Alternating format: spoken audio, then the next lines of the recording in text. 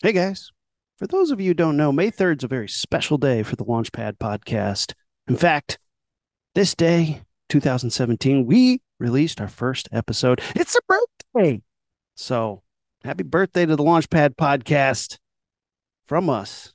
We want to thank all of our listeners who have been with us on this incredible journey. 6 years we've been doing this podcast. We've been having so much fun, some incredible guests. More to go. We're not slowing down, but we've picked up a lot of friends and a lot of listeners along the way. So, even though it's our birthday, you're kind of the ones who made it happen. So thank you so much. Thank you so much for listening. And thank you so much for interacting with us and reaching out to us on our YouTube and our social media. And we really appreciate you guys. So, yeah, thanks for listening. And for those of you who came on day one, like the four of you who listened to our first episode, we appreciate you guys so much. So thank you. Launchpad Podcast. Now let's get on with the show. All right, welcome to the Launchpad Podcast. I'm Aaron. I'm Matt. Matt, what are we going to talk about today? Oh, we're talking about Scream 6. Oh, okay, that's going to be fun. All right, remember all that. You got to know that business. Like and subscribe on launchpadpod.com. All right. You mind if I do it? I mean, that was pretty good, but do you mind if I do it? I mean, but can you please do it the same voice and the same inclination and stuff? Intonation. I think I'm purposefully trying not to do that. Can I do it? Can I do it poorly? Can I do a bad job? Yeah, you're your own boss. Don't ask me for what you can do. Hey guys, follow us on social media. That's what we're doing now. That's what we sound like. Follow us on social media, Facebook, Instagram, and Twitter at Launchpad Pod. And our website, launchpadpod.com. Hit like and subscribe. Tell your friends about us. We got a lot of new listeners now. Thanks, guys, for sticking with us. Today, a sixth film and a franchise discussion. Pretty exciting.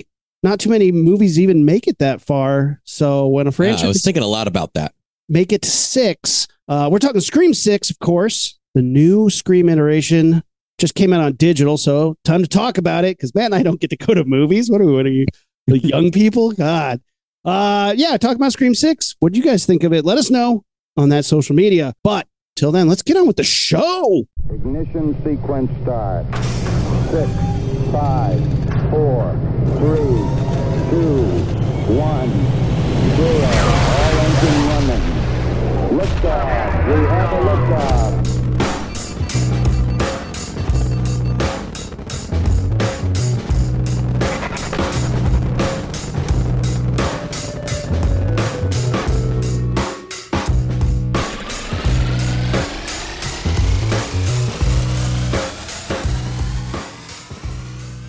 All right, welcome to Launchpad Podcast. I'm Aaron. And I'm Matt.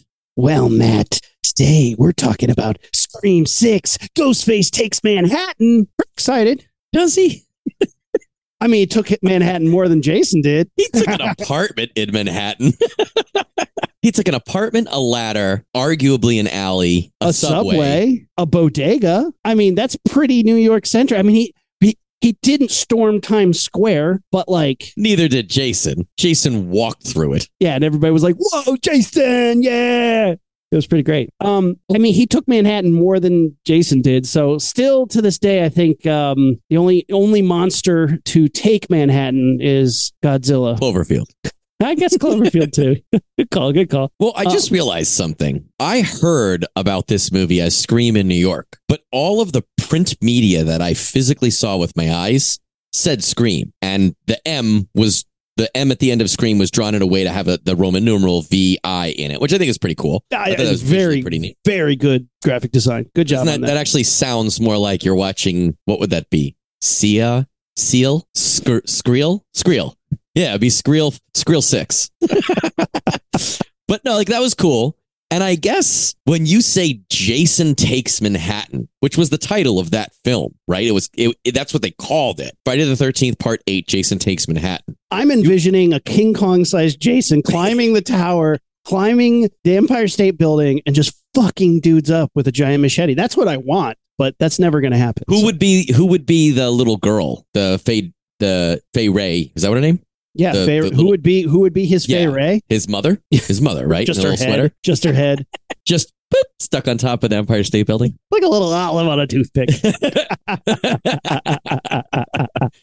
Well, I was thinking because the whole time I was watching Scream 6, I was like, this arguably could be any other location. They're not showing any New York, like they're not making it a New York centric thing, which then I think about, I guess if they calling it Scream or Scream 6, you don't owe me any New York because you're not in the title. When you say takes Manhattan, you are making New York part of the deal.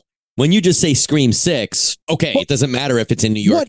What part of New York didn't they give you? You got a subway, you got a bodega, you got apartment buildings. Generally, that's what New York is. That could have been many other cities. Are you the type of guy who goes to New York? You're like, I want to see Times Square. I want to go to Coney Island. Stabbing people on top of like the Statue of Liberty crown.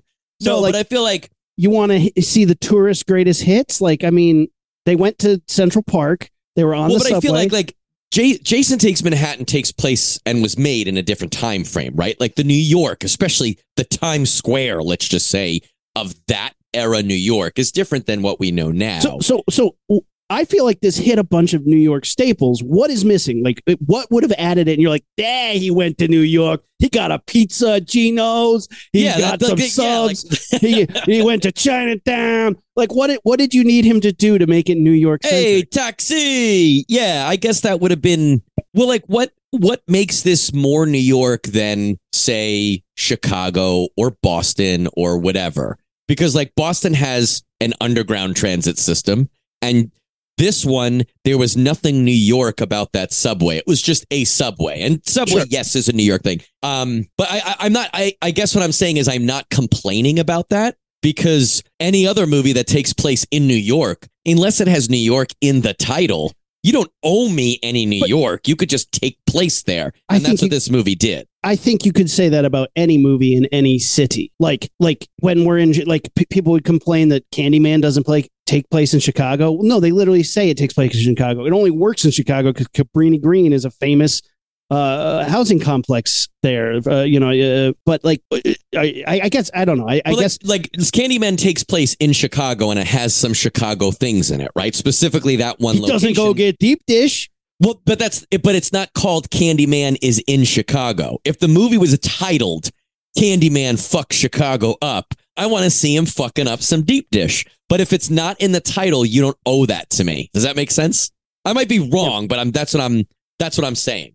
No, I hear you. I hear you. This isn't, you're not alone, and I don't necessarily disagree with you. It was very much like they could have filmed it anywhere. You know, it being in New York isn't central to the plot, other than that's where they moved to. And it's a different location, regardless of whether you believe it's New York or not. They could have filmed in Vancouver. Who gives a shit? It's a different location than we've ever seen Ghostface go to. Yeah, and it was cool, and it definitely worked. And like I said, the fact that the subway, the subway scenes were not shot in such a way where you're like, oh yeah, that's New York. The architecture or the streets.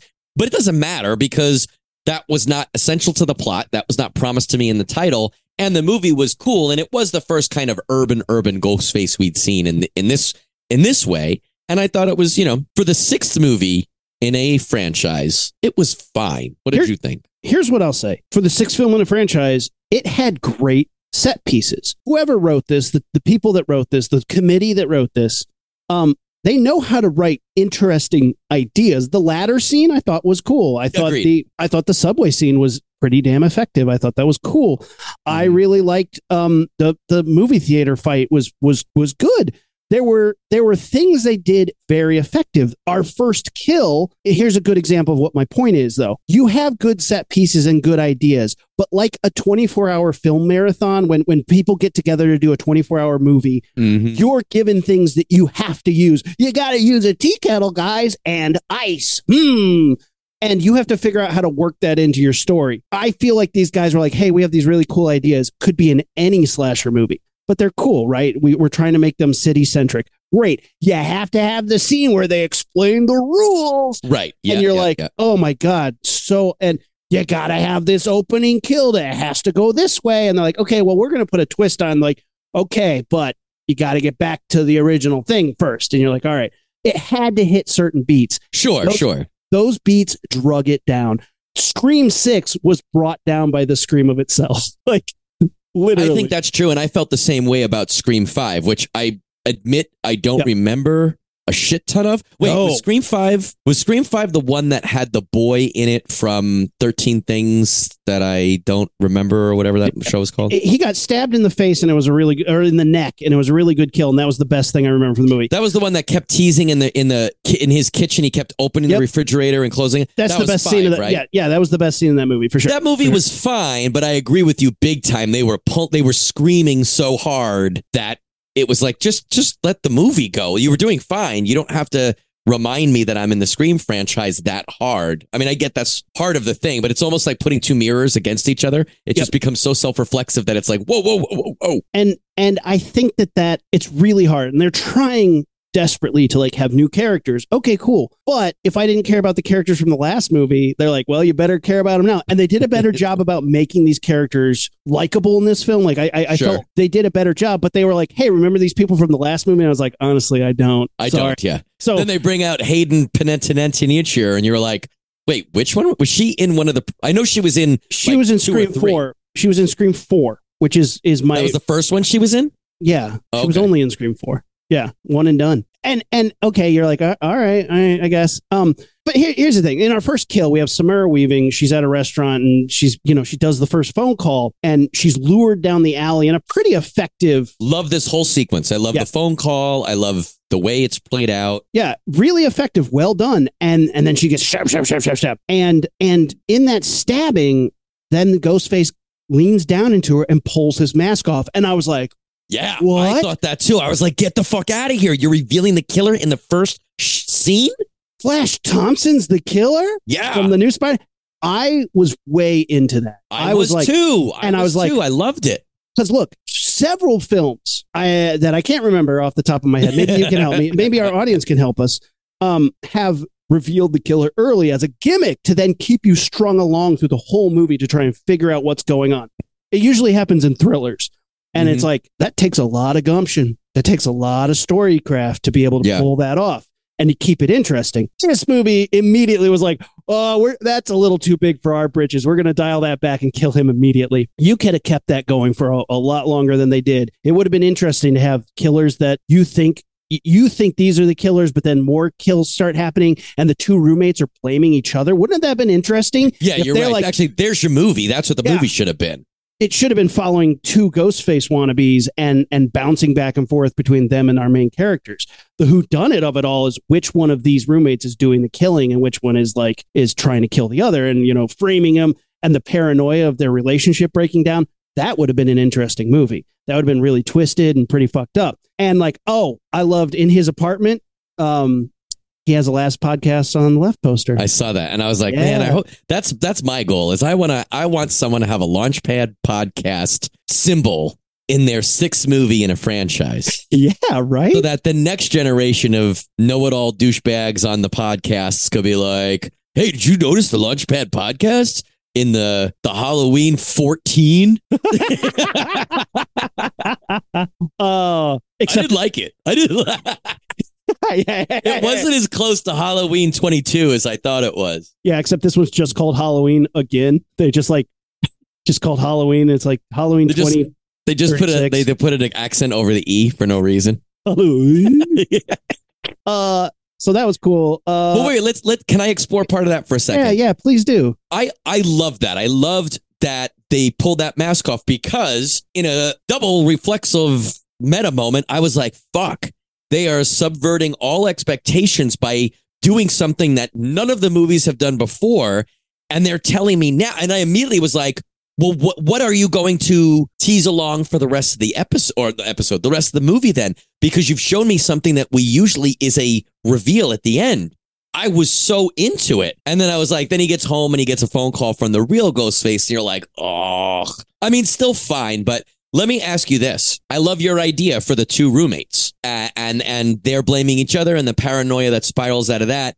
Do you need to have any of the Woodsboro casts in that movie? Or can it just be a completely different cast in the same universe? Or do you need someone or something from the old movies to tie it in? Producers in Hollywood think you need it.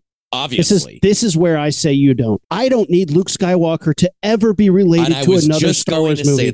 I was just going to say that. Again, I don't ever need Leia. I don't ever need a Yoda. I don't ever need to find out where Boba Fett got his armor from. I don't need any of that. Just tell me stories that are completely unrelated, completely 100% untethered to the original material, because at this point, the original material is dragging it down, period. And in this case, you're talking about like Star Wars, right? And that's exactly what I was going to relate it to, is you have this new Star Wars trilogy, which I think is fine, but it's not good. And I think the main thing about it that keeps it from being good is you're trying to tell different or the same stories with different characters, but the same characters. Get the fuck away from it. Give me one about a bounty hunter. Give me one about a resistance guy, his calling to the resistance. That shit is interesting enough. And you have literally a galaxy, right? What is the best Star Wars show that's been out? Andor. It has nothing to do with Luke Skywalker. Right. And you don't need it to, right? Nothing. When you think about Scream and the Scream universe, the in-franchise, the in-canon universe, this has now been a series of real, in the context of the films, murders that they've spawned a horror movie franchise, which is a compounding thing of the more movies they make, the more they inspire these murders, the more murders they have, the more movies they make. You can keep adding on to that building in that universe forever. So why couldn't you have a movie, like you say, that got two people who are inspired by the real murders / the movies, and they're doing something wherever the fuck they are, New York or not, somewhere that's not Woodsboro. We certainly don't need characters who are descendants of the first film. I don't need a direct tie that bad. Just the fact that a copycat murder happened in Woodsboro and involved people is fine. You don't even need that, but fine. Why does it have to be Billy Loomis's daughter? I get that you're trying to make it, is it in the blood? Is she going to be a killer? But no, she's not. Except she is. She's killed 7 people now. All in self-defense, and they were all bad people, and she does it in a final girl protagonistic way. Sure. Yeah, but she's murdered a lot of people now. At no point, all people in this movie are like, you're a murderer. Did you murder? Do you like murdering? And Billy Loomis keeps coming up to her in those little visions and, kill for me. Don't you want to kill? No, she hasn't any of the time we've known her. We don't really care about that storyline. Why would she want to kill? You're trying so hard to make this something that is like a will she, won't we? Well, will she, won't she? The answer is she won't. She hasn't yet. Here's what Hollywood thinks Scream is about Woodsboro. Scream is about it can be anybody. They're in a Ghostface mask, and Roger L. Jackson does the voice. That's all you need. Those are 3 components. It's a whodunit. And I think there was an element of it being very meta and a commentary on horror when the first one came out. Guess what? I don't think you need to do that anymore. I think you can make self-referential ideas to movies and draw on things that are references to movies and have people be aware of movies and be smart because of the movies they've watched. But the shoehorning the Randy speech into every one of these films, here are the rules. No, stop that, because it worked in the first movie. It doesn't work anymore. Guys, we're in a franchise. That's stupid. Instead, talk about horror movie franchises, but don't try to shoehorn it into what you're doing specifically. Well, if you just write it a little bit tighter, you could have the same information presented to the characters and to the audience. Just don't make it on an Apple box speech. Yeah. Right? That felt so shoehorned in the worst way. And I have nothing against that character, the Randy kid, the Randy nieces or whatever. But every time they talked, I was just rolling my eyes because they're like, this is what happened. But they didn't mention any movies that this is what had happened in. The original Randy was a video store nerd who kept talking about movies and being like, this is like that. He didn't say we are that. He's he was making comparisons to the things he had seen. And this movie was this is that, but then didn't actually name any movies that did this properly. Just, oh my God. And later we'll get into it. Anyway. Yeah. There's this whole thing. Yeah, go ahead. Something good that you just said? Yeah. You said all you need, and you listed 2 things, and then you said Roger Jackson. Roger Jackson does such a good fucking job. Always. The character. So the beginning scene of this made me think of that first phone call. It's supposed to, right? But the first phone call to Drew Barrymore in the first one. Yeah. And he's kind of charming in a way in the beginning of that phone call to Drew Barrymore, because he's kind of flirty. He's kind of talking about horror movies. He's disarming. and then he gets a little weird, and then he gets hardcore creepy. And I feel like that's how this, I'm sorry for this date. I'm kind of lost. Ugh, I didn't want this to be my first impression. What does it look like? I don't see red. Do you see red? I thought that was a good buildup, and I like that too. And then when Roger Jackson takes over, the way he talks, even when he's not being threatening Ghostface, when he's just like, at this point now in the 6th movie, we know when you hear that voice, right? Yeah. But when he is, it's just so, it is, I would say his voice is as recognizable and straight to the vein as the mask itself, right? 100%. It's that important. And we've talked to him before. We've had him on the show before. We might have him on the show again soon. Ooh. Nudge, nudge. Wink, wink. Did you, as someone who knows him and has talked to him and has someone he's talked to you, Rumi, in the Ghostface voice. I've gotten a Ghostface call, yeah. For those of you guys who haven't heard, we have it's from years ago. We had a 2-part episode where me and Aaron run down the Scream franchise at that point, and I met Roger Jackson, and who's the voice of Ghostface, the actor who plays Ghostface's voice. I had him call into our show, and Aaron didn't know that I was going to do that. Oh, it was and one I of was the best texting pranks Roger of all Jackson time. about what shirt Aaron had on, his dog's name, other stuff in the apartment. So it was like, dude, wasn't it like being in the fucking movie? I honestly had a moment of fear. Like there was a moment of just like, Is Matt trying to kill me? the fuck? It was so good. It's the best prank ever to have been pulled on me. Next to an The best one I've ever done, I think. next to an arf arf arf, good arf arf arf. But yeah, this is a good. This beats that out pretty heftily. But it's just so cool. And, like literally you have the guy who played Ghostface calls. Yeah. And he's fucking with Aaron, and he's asking him why he's wearing a Jason shirt. And I'm watching Rumi like look around, try to figure out, because you knew instantly it was him, right? It wasn't a sound alike. It was him. And It was him. Yeah. It's so fucking surreal when I watch this movie now to be like, oh, I talked to this guy on the phone recently. And it's just so weird. It's so bizarre, and he does it the best. And here's the thing: when you talk about all the iterations of Scream that come, Scream the TV show, their huge mistake was the mask. That was a big mistake. They did some different masks. Season 3 came back with the mask. But they did all the other ideas. They got out of Woodsboro. They got a whole new cast of people. They had a lot of the elements. They had the voice. They had the phone call, but they just didn't have the mask. Okay, but they tried and they did something different with it. And some people like the show. It's not for everybody, but some people do. But I give it credit for trying something that was in the TV show that they put into this movie. When they get to the movie theater, that's like the museum for Ghostface. Mm-hmm. There's these pictures drawn of the death scenes. Yeah. And in the TV show, there was the killer was drawing the pictures of the people who were dying. And they might have used the same artist. It was definitely trying to emulate that style from the TV show, which I thought was a really cool nod. Was it supposed to be specifically as if that the guy collecting all that stuff at the end of Scream 6, he had collected stuff from the TV show? Like, is that tying the universes together? No, I think it was just drawn images of the deaths from those, from the stuff he had collected. But the drawn images were of that style and potentially by that same artist. I cannot confirm if it was the same artist, but looking at it, it was like, oh, damn, that's pretty cool. But either way, a cool visual tie. A visual tie-in for sure. Yeah. So like when we get in, there's the two sisters, they're in New York, and the older sister, the internet thinks she is a murderer. And this internet truther thing I thought was a very cool idea that was underutilized. And I want to pitch the ending to you later. But all these people are like, we know the truth. And in today's age, the internet is so wild and dangerous because people are idiots and nobody does any research into truth. And anybody can be like, nah, and people will say, oh, well, it must be true then. Wild to me. The death of truth has been a wild turn for us, in the past, 5 years? Yeah. So the internet is stalking this woman.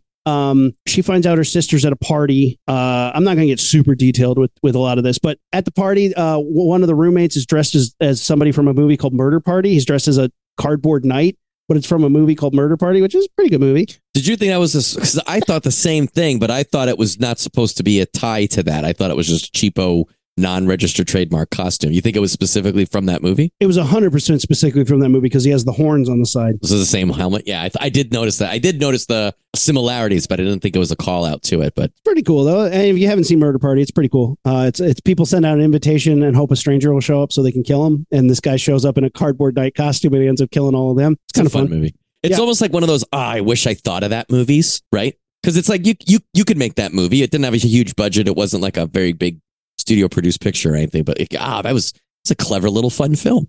Yeah. So then as things keep going down, Ghostface shows up. He starts calling him. There's a really cool see Gail scene. a couple times, right? So We see Gail's Gail in a the few picture. times. Yeah. There's one of my early scenes at the bodega I really like. They go into a little, convenience store. New York, they call them bodegas. And Ghostface follows them into the little convenience store and starts stabbing the shit out of people. Yeah. Just stabbing through people to get to the sisters. And the owner holds out a shotgun and he tries to kill Ghostface with it. And Ghostface comes up, takes it from him and blows his head off. And it's the first time Ghostface, uses a gun outside of like in Ghostface. Yeah, use it as Ghost. I'd have to look that up to see if I was right. In some of the final scenes, he has a gun, they have a gun, she has a gun. A gun is being thrown around in some of the final. But usually by moments. then the mask is off, right? And we know who the killer is. Yeah, exactly. But this is the first time like a shotgun. Like, fuck, that scene is good. That's a good scene. They're crawling around on the floor. They're hiding. I feel like it's stalking them. It's different, that scene, right? Because the scene starts with the sisters outside and they get a phone call and it's Roger Jackson Ghostface voice. And they're like, well, we're not afraid of you. And he says something like, well, why are you alone? Or something like that. And they turn around and there's a guy in a Ghostface mask and they push him and he falls over a bicycle. And I was like, oh, this is a red herring. That's just because it's Halloween. It's right around Halloween. And for some reason, everyone in quote unquote New York is dressed up multiple days. So they push this guy over a bike and then they run away. And I was like, oh, this is a red herring. That Ghostface, hey, and he chases him. And I thought it was going to be some guy. I was like, what the fuck you pushing me for? He burst into the bodega after them and just some guy in the line is like, yo, you got a problem? And he just starts fucking stabbing him. He pushes him out of the way, stabs another guy, and the girls are scrambling to get away. And the bodega owner's like, go out the back door. They try. They can't. We need the key. He pulls out the shotgun. Once Ghostface blasts that guy with a shotgun, they're hiding on the floor, and he's looking for them while shooting the shotgun at different things. And I guess, it's kind of a frantic scene, and then we do get into, he comes in stabbing, and then there's a shotgun involved, and there's 3 or 4 shotgun blasts that result in a murder. And we've never seen something so explosively violent, I guess I would say, because of the nature of the shotgun, but also that he's just killing random people who are literally standing in line. And you kind of feel like in New York City, there's going to be cops coming. There's not a lot of cops in this movie, except when they need them, when the film needs them. But he's walking around stalking them quietly in the thing, and they're try not to crush the rappers. And then it turns into Ghostface, but he's got a gun, and he's not you remember the scene in the house in the first movie when he's looking around and, movement acting, and he's slinking into the next room.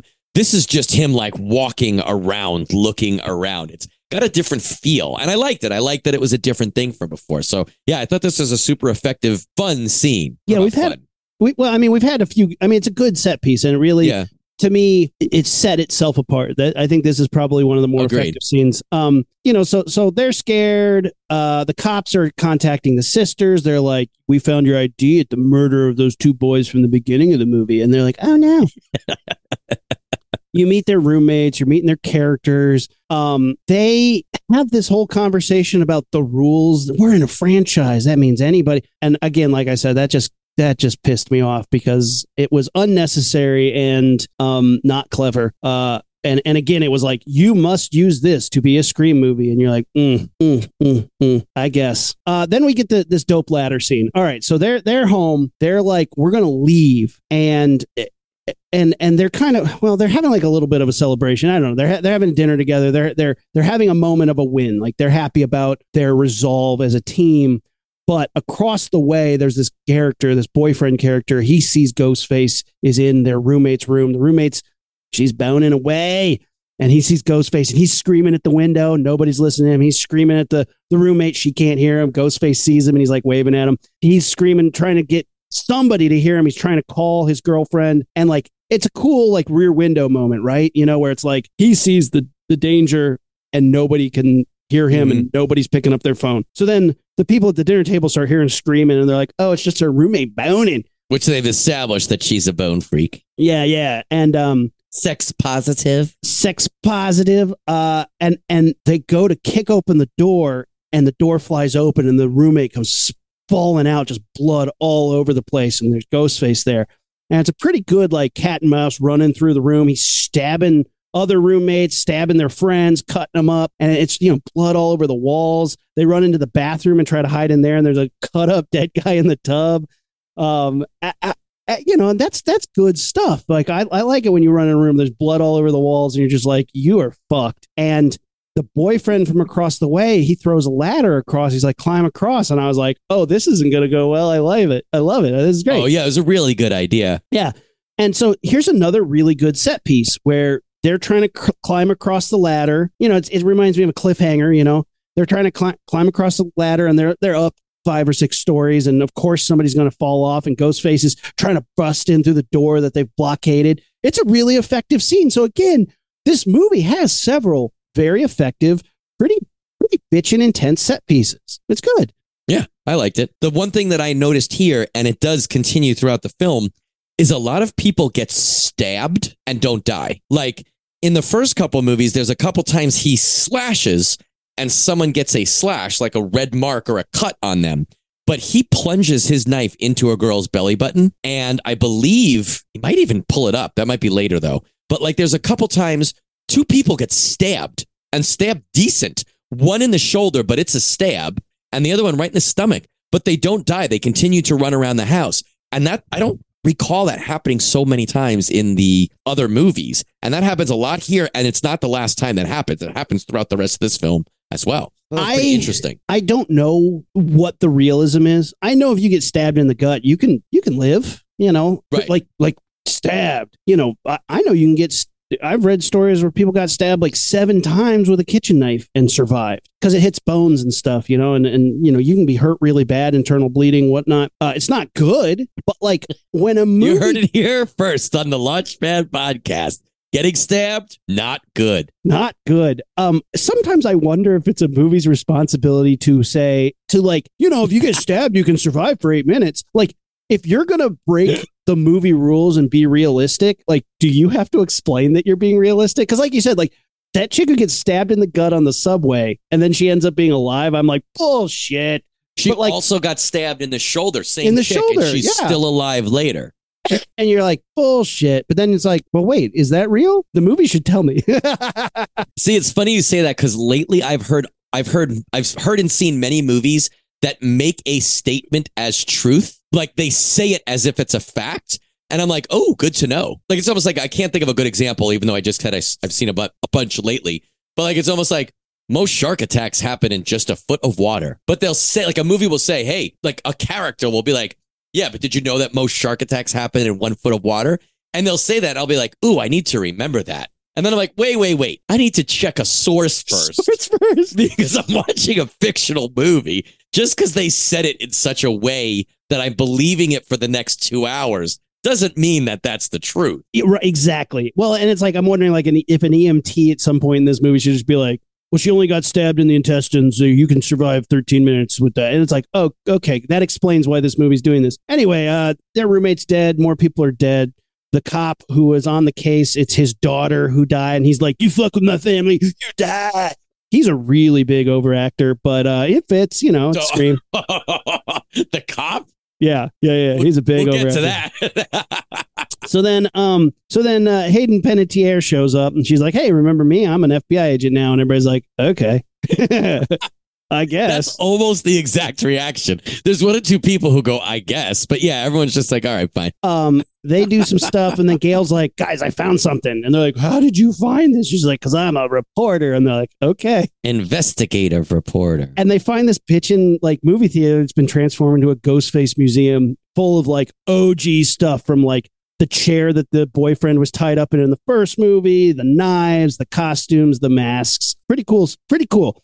For the sixth film in a franchise, I'm actually on board with this location and this setup. I think it's a cool place to have a fight. I think it's a cool thing to bring the nostalgia back. It worked for me. What do you think of Museum? Do you think the Ghostface Museum was cool? Yes. To me, it's like, ugh. I mean, I start to be like, all right, so you're telling me that one psychopath kid who's really into all this was able to somehow procure. And then I'm like, dude, it's the sixth movie in a horror franchise. Who cares? It's cool. So it turns into like, for me, I can't help but like not be able to suspend my disbelief that hard. But then I like think and say to myself, dude, it's a fucking sixth movie in a slasher franchise. Just have fun with it. And I'm like, that's a fucking cool set piece, right? It's cool that we're in this movie theater now. There's a row of Ghostface costumes. There's masks. There's knives everywhere. It's like, okay, yeah, actually, you know what? That's pretty cool. I'm having fun with this. This is cool. So then the Randy of this thing and the Hayden Panettiere of this thing, they're like, oh, I heard you like horror movies. Yeah. What's the best Nightmare on Elm Street scene? Part 1. And I'm like, wrong. Part 3. I knew you were going to say that. I thought they was going to say part 3 or part 1. Like part 1, I was like, Rumi's not going to agree with that. Wrong. I mean, it's fine, but it doesn't even know its own rules yet. I mean, fine. Okay. And then they're like, best Friday the 13th. And they were like, part 2. She said part 2, and then the Erla girl said final Friday. Yeah, you part 4. Mm-hmm. Yeah, the one with Corey Feldman. Corey Feldman. On Corey Feldman. Yeah, not a bad one. Not a bad one. But the correct answer is part 6 because you get, hey, he's back. The man behind the mask. Come on. That alone. The soundtrack You get no alone. argument from me. 6 is probably my one single favorite. And then they're like, best Candyman. I'm like, that's not even a franchise that people ask that question to. The first one is far superior to anything else that's been done. The new one was fine, but boring. So, see, I like their answer for that because that is the correct answer. Both of them. But like, then they acted like respect. Like, who talks like this? Whoa. It's true. You're right. I mean, we do. We've did 5 years of a podcast of it. But like, I don't know. It just, again, I don't believe that those people have seen those movies, and I don't believe that they believe their answers. How about that? Well, it also felt like very much. It just felt like I guess the best way to say it is if you think about storytelling, right? Whether it's a movie, a video game, a comic, there are beats you have to hit, right? You have to explain the characters. You have to show the problem. You have to show the encounter. You have to show a climax. You have to show the conclusion. I shouldn't see those. Those are underpinnings that you should then build on top of. And it just feels like, oh, we're going to make it so that these two characters have a conversation where we know, the audience knows that they both know the rules, they have a mutual respect for each other, and that they think they might trust each other. But like, you can't just have a conversation where you're like, hey, do you also know horror movies as well as me? Okay, then we will both be friends. Copy that. Like, that's not a scene.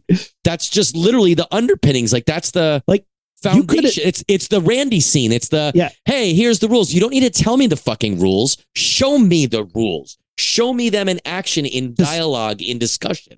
You could have had Randy too be like, oh, this is like that thing in Nightmare on Elm Street. Right. And Hayden Panettiere could be like, oh, you like Nightmare of Elm Street? I've always been partial to part 3. Like, have her one up her in a conversation. Correct. Don't just have them be like, we need to sit here and ask each other questions now. Here is the things we must do to get to the next scene. Right. Like, yeah, you're right. Again, you're hitting the beats because you feel like you have to, not making a movie because that's how movies work. Yeah, it's like if you think of a house, right? The first thing I guess you pour the foundation first, then you put up the framework, then you put up the walls, then you put up the siding. Siding is a polished script. If I could still see the lumber, the framework of the house, you did a shitty job writing that house, right? Yeah. Well, to be fair, they're like, we didn't think you were going to film inside. But like, that's what it is, right? You shouldn't, if I'm watching your movie, I shouldn't see the underpinnings. I shouldn't see the structure, your storytelling structure, you know? It's like having a person saying like, well, this is the climax of our evening, so we must get ready for battle with the bad guy. You're like, dude, you're reading to me how to write a script. In 10 more pages, we need to be into the darkest night of our soul. And I forgot to save the cat. So I will go pick those things up. Yeah, that girl says it a lot. The Randy girl is like, you're number one on my list. He's number one on everybody's list. Nobody knows where this guy has been the whole movie. We don't trust him. We get it. You don't need to keep she's such a dick pointing it out that there's a list. We have this cool I don't know where it happens, but the subway scene happens a little bit later. We get the Gale scene. So they tried to do this human bait thing in the park, and it doesn't go right. And Ghostface is like, haha, I'm looking at Gale Weathers, and like, oh no, Gale Weathers' boyfriend that we never met dies, and you're like, oh, well, I guess there's another body. All right, cool. The best sorry, is dude. Gale doesn't even care. She goes, Ghostface is like, he goes, all those muscles didn't help much. Gale goes, guess not. Okay, don't cry too hard, Gale. Yeah, she's not even named. She's not even like, oh no, Ricky. You should hear Ricky. You know, it's a fine little. He chases her around a bit. She locks him out. She gets a gun, and she immediately shoots through the door. And then she's still talking to Roger Jackson on the phone, which is funny because like she's talking to him like that's him. Number one, she's been in 5 of these movies already, so she knows there's 2 of them, and there's no way that the other Ghostface on the other side of the door, who's just been shot at, is talking on a phone. It's clearly someone else somewhere else. But she talks to him anyway, and she shoots a couple more times, and then she goes out there and tries to find him, and he's not there. He gets the drop on her and stabs her really good, right? Real good, yeah. And then the 2 heroes show up at the last minute, and then the paramedics come in and save her. 1, paramedics don't enter a scene unless the cops have shown up and cleared it if there's like a rampaging stabber on the loose. So she would have bled to death in reality. Like that's what would have happened because the cops would have come in and wasted a whole bunch of time before the paramedics could show up because that's what happens in real life. But this is a movie. So they're like, this movie okay. also has numerous times where especially those 2 girls, but characters are in a violent, what the fuck is happening scene. And the cops run in with their guns and the girls just walk towards the cops and the cops don't even acknowledge the girls. Like, if you were in a room where a stabbing just happened and cops were running towards you, what would be the first thing you would do? Get shot. I would put my hands up immediately. I would lie down on the floor, yeah. Right. I also think the cops would yell out, freeze, put your hands up. Because every cop going to that scene, like, you think that police captain guy was like, all right, there might be 2 young girls there. If they look sort of similar and have dark hair, they're probably the good guys, but we're not sure. Also, those they're chicks literally looking for a person with a scream mask. That's the only person they're going to shoot. 2 people of suspect, women of suspect from the first murder of the movie keep showing up at crime scenes. They would be arrested. They would be in jail. That's not how it works. They would be under surveillance 24/7. They would have ankle bracelets on. Anyway. So then we have this cool subway scene, and it's a good subway scene. You know, it's Halloween in New York on the subway, so you get a bunch of like costumed people. There's a pinhead. You see a bunch of ghost faces. A bunch of ghost faces, and the lights keep flickering as they go through parts of the subway. It's a good scene. It's effective. It kind of reminded me of the Predator scene from Predator 2 on the subway in LA. That would have been a good costume to have. Yeah. Right? 'Cause they were definitely doing like other Universal properties. I get it, but that would have been cool if there was Predator 2 in there. Or at least a Bill Paxton. Yeah, I thought that scene was really effective. Again, a good set piece for a movie that need, like the smart set pieces for a movie that needed more help. So I thought this was a good scene to keep things going. They get to, one of the people gets stabbed. The Randy gets stabbed. They get to the movie theater. They've turned it into a trap. Of course, it doesn't work like that. And the ghost faces are already there. Turns out there's 3 ghost faces. Well, there was a red herring where they say it's Hayden Panettiere. Yeah. And you're like, oh, I suspected her from the beginning. But then I'm like, first of all, in the scene right before they make her look bad, someone punches a ghost. The boy Randy punches a ghost face in the face hard, takes Ghostface right off their feet. And I'm like, okay, whoever shows up with a giant black eye has got to be Ghostface because he fucking walloped them. And I'm almost like, Hayden Panettiere in the movie and in real life seems like she's like a little like bite-sized little girl. And I'm like, you can't have a child playing Ghostface because the height differential would be so huge. And I was like, that's not like, I'm just imagining like 6 foot tall Ghostface walks in, pulls the mask off, and then we see in the wide, it's little 3'7" Hayden Panettiere, and she's got no mask on with the hood. But it was a good white herring. I don't know if I believed it, but I was definitely like, oh, it was her, because the cop who's the overacting cop is like, Hayden Padonkadonk, we called her FBI, and her FBI says she's got fired a while ago because she's mentally unstable. Everyone's like, oh no. Oh no, yeah. So there's two Ghostface and a cop now. And it turns out they're his kids, and the roommate, the sex positive roommate, not dead. It was a trick.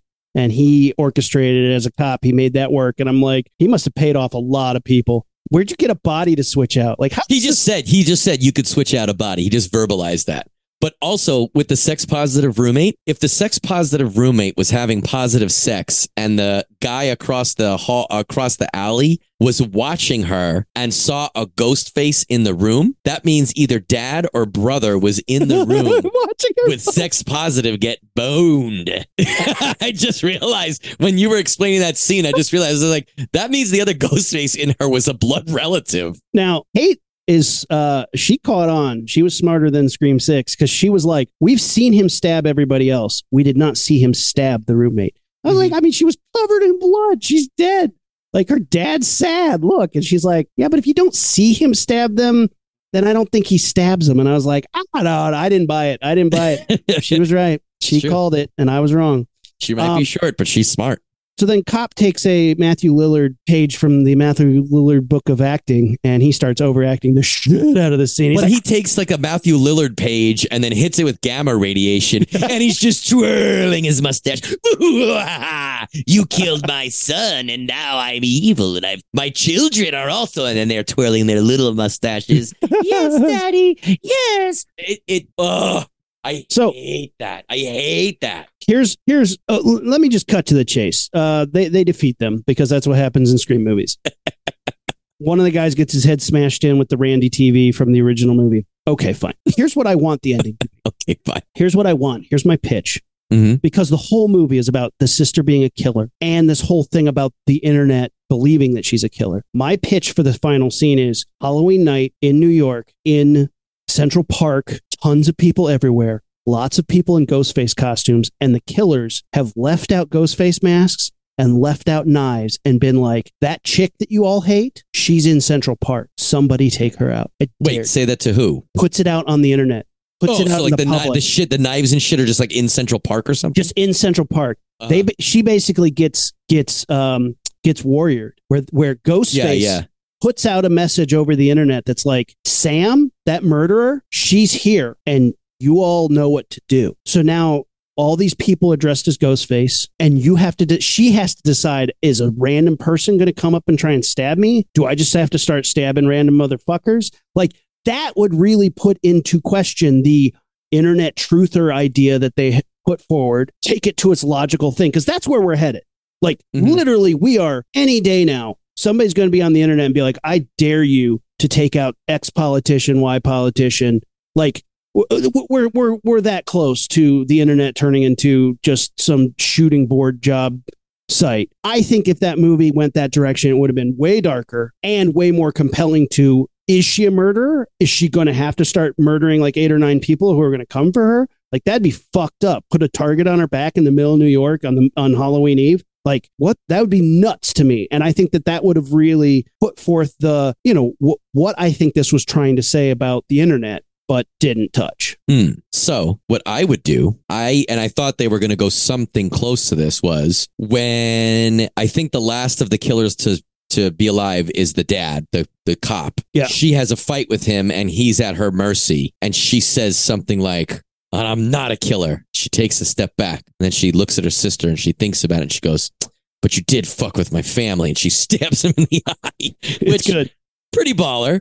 But I thought they were going to have her be like, no, I'm not a killer. I'm not going to perpetuate the cycle, and that he was going to have to face justice. If you do that, you set yourself up for the sequel because one of the killers is still alive. I think that makes sense, and that would have been good for her character because, no, I'm not a killer. I don't really care. It's the 6th movie in a fucking Scream franchise, and I was not invested. Like, I was not rooting for any of these characters or anything like that from the get-go or throughout the film. At that point, it didn't matter. Like, she could have pulled out an Uzi and just, like, fine. I would have been like, no, I don't care. Fine. She's just like, you're wrong about me. I'm not a killer. I'm actually an arsonist, and just lights the place on fire and walks out. Little bit of a firebug. It was, it's fine. And then everyone in the core 4 is still alive at the end. The 2 Randys are alive. The 2 girls are alive. Whatever. All right, fine. Oh, and that's the boyfriend.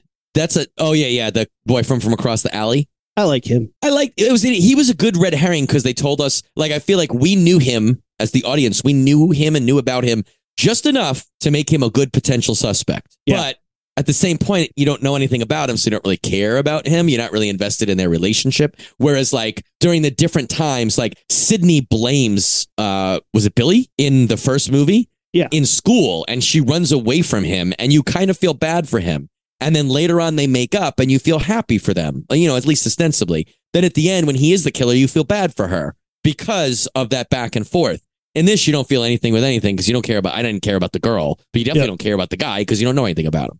Well, he's in a show that I like called The Other Two, and he plays a doofy boyfriend, but he's like goofy in that TV show. In this, he's like more serious, but I like him as an actor. He's good. Well, something that I can't stand with this, and I can't stand it with every single Marvel movie. Stand it. Every single character is a quippy little Spider-Man. And I hate it in the Marvel movies because Spider-Man should sound like Spider-Man. Every other character should be a different character, except they all say the same type of jokes, the same sense of humor in every situation. It shouldn't be like that. Like Spider-Man, I don't know in what movie because they're all the same movie. In one of those movies, he goes, "Oh, we're using our fake names or our superhero names." That should be Spider-Man. Captain America shouldn't say that. Iron Man shouldn't say that. Doctor Strange shouldn't say that. If everybody talks like that, they're all the same. In this movie, when they did Core 4, she's like, "I'm not saying that. I'm not saying that either." Up top, Core 4, not doing it. Nope, not doing it. Core 4, you do it. It's four people. 3 of them are saying the same exact thing. On the script, you wouldn't know who was saying it by the words, by the dialogue, because it's written for the same person. They just all keep doing it. And when I watched it this time, I remembered hating that in the first and in the last movie too, Scream 5, specifically those sisters and specifically Wednesday. She has a great delivery and a great jokey delivery, but in those scenes, everybody else is doing it. Everybody's talking to everybody the same way. Whereas that's when a script doesn't know how to write for the voices that they're in. That was they wrote a funny gimmick and then just didn't. Think of the first movie, right? At any given point, you have Stu, who was a little uncouth, not reading the room. He loved Tatum, or, at least ostensibly loved Tatum, and he was a goofy guy. You have Billy, who was the bad boy who's trying to fit in with everybody and was being cool. You have Randy, who's just a fucking weird social guy and obviously likes horror movies. Sydney is the final girl, the regular girl, and Tatum is the slut. And they, to the sex positive one. They all talked in any given situation. They all played like those characters. When they were talking about the party, Tatum was really interested in the party. Billy said he would go, or Stu said he would go. It just, they were different people, but it's finding your voice. That's how it's a sign of I don't know if it's weak script writing or just like on the day they thought that was a funny thing. Like they just ad-libbed it, and that's why it's all goofy. And like that scene played, but it sounds like Wednesday could have been every one of those characters. And it would just the way she was talking. And I do feel that way with the Marvel movies. It's like, if you take an Iron Man movie, I know he's in an iron suit and he's fighting Iron Man bad guys, but all of his dialogue could be Spider-Man dialogue. When you take Doctor Strange, and you take all the mystical elements out, but just look at his dialogue, it's all Spider-Man dialogue. And they found out that humor works really well. It's funny. It does work. And that's why everyone likes it. That's why they use it. But I don't want to watch all of my favorite thing all at once, all the time. Everything all at once, everywhere. So where does the franchise go from here, Matt? Where does it go? What do we do? What's Scream 7? I have an idea, but I feel like we should do a whole episode about it. Really? Because I'm thinking we should do a whole episode too. I think it's time to take this bad boy to space, baby. I was going to say, my idea is Scream 7 would be out of this world, if you catch my drift. I think we should blast this thing off to another iteration of this franchise. I think we should get someone involved with the franchise's production involved in our next episode. I think we should get someone from Woodsboro to join us. You want to get the voice of Scream to join us on the next episode to talk about Scream in space? Yeah. Join us next week. Join us next week, Roger L. Jackson, on the Launchpad podcast to talk Scream 7 in space.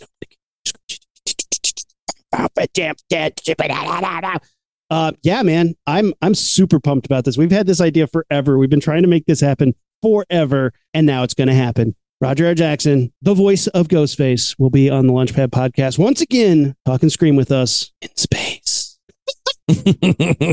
I can't believe how cool we are.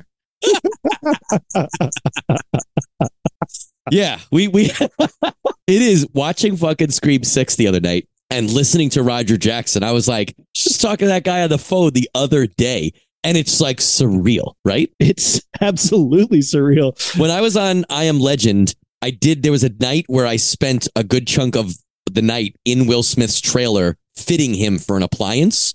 So like shooting the shit, being professional, putting shit on his underwear. And literally he was standing there in boxer briefs and I'm kneeling down, putting something on his thigh.